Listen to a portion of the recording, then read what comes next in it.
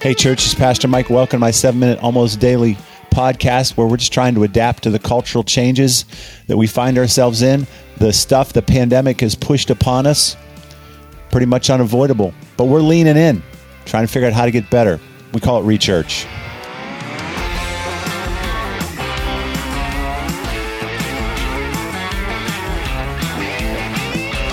Good Monday morning to you. I don't know if your Monday mornings bring the blues or whether just every morning is the same anymore. But let me tell you about a young lady who's taken a creative approach to addressing the growing stress and morning anxiety she's been feeling by incorporating a daily existential crisis into her morning routine. So if you don't know what existential means, it's basically sort of philosophical thinking about meaning, value, purpose, those sorts of things. So if you're having an existential crisis, it means that you are pondering purpose and meaning. And when you reflect upon yourself, it just causes you to be negatively impacted by your contemplation. She says that, I used to start waking up and I was feeling really bad, terrible every morning, and it would just throw everything off. And she says, quote, it was so hard to predict. Sometimes I'd be late for work. Sometimes I'd cry over coffee. And other times I'd feel immobilized just looking at my phone before I get out of bed. But ever since I put it on my morning to-do list, the existential dread is far less stressful and sometimes even welcome. So basically, this person's incorporated a daily existential crisis into her morning by waking up a little bit earlier, squeezing in a solid 15 minutes to lose her mind right after her morning coffee and before her shower.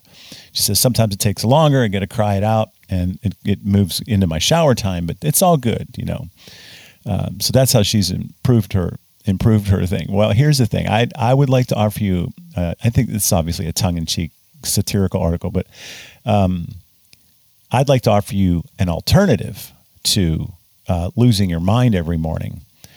And if I'm successful, it should not only help you start your day a little bit on a more encouraging note, but also help you, this bonus stuff here, help you navigate the election season and improve your social media presence.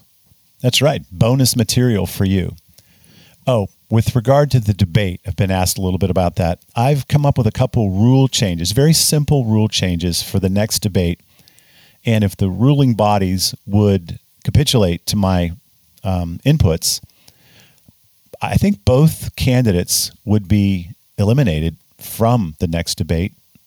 And honestly, I think most people would agree that would make for a better debate.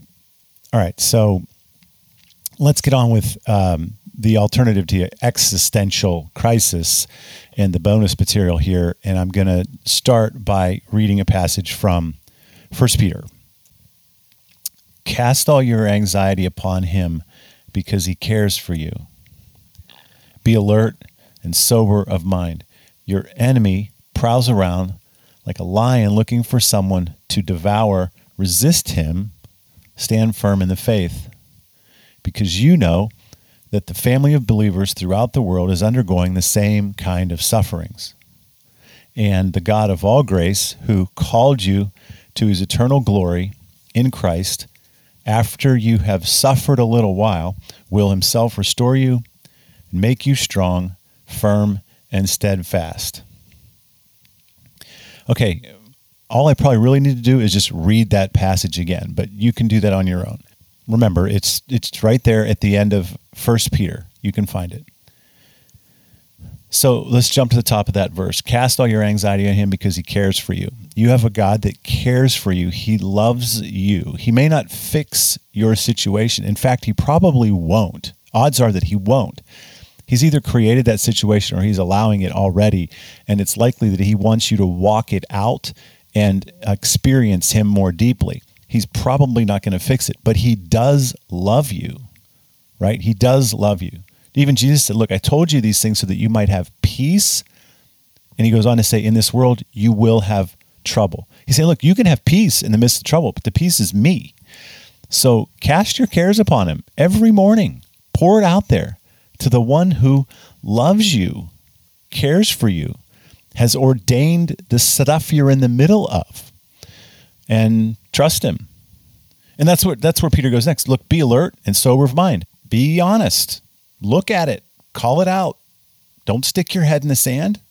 But remember, the enemy, the devil's prowling around like a lion to take away your faith. Resist him. Stand firm in the faith. Remember, as a Christian, you're not living in a world that's just going to end. Your life's just not going to end. You have already begun eternal life. God is growing you up. He's maturing you. And you are projected for a future that is indescribable with him. This is all for a much greater purpose. So keep the faith. Third, the family of believers throughout the world is undergoing the same kinds of suffering. Some of the worst things we can do to ourselves is imagine that we're the only ones going through what we're going through.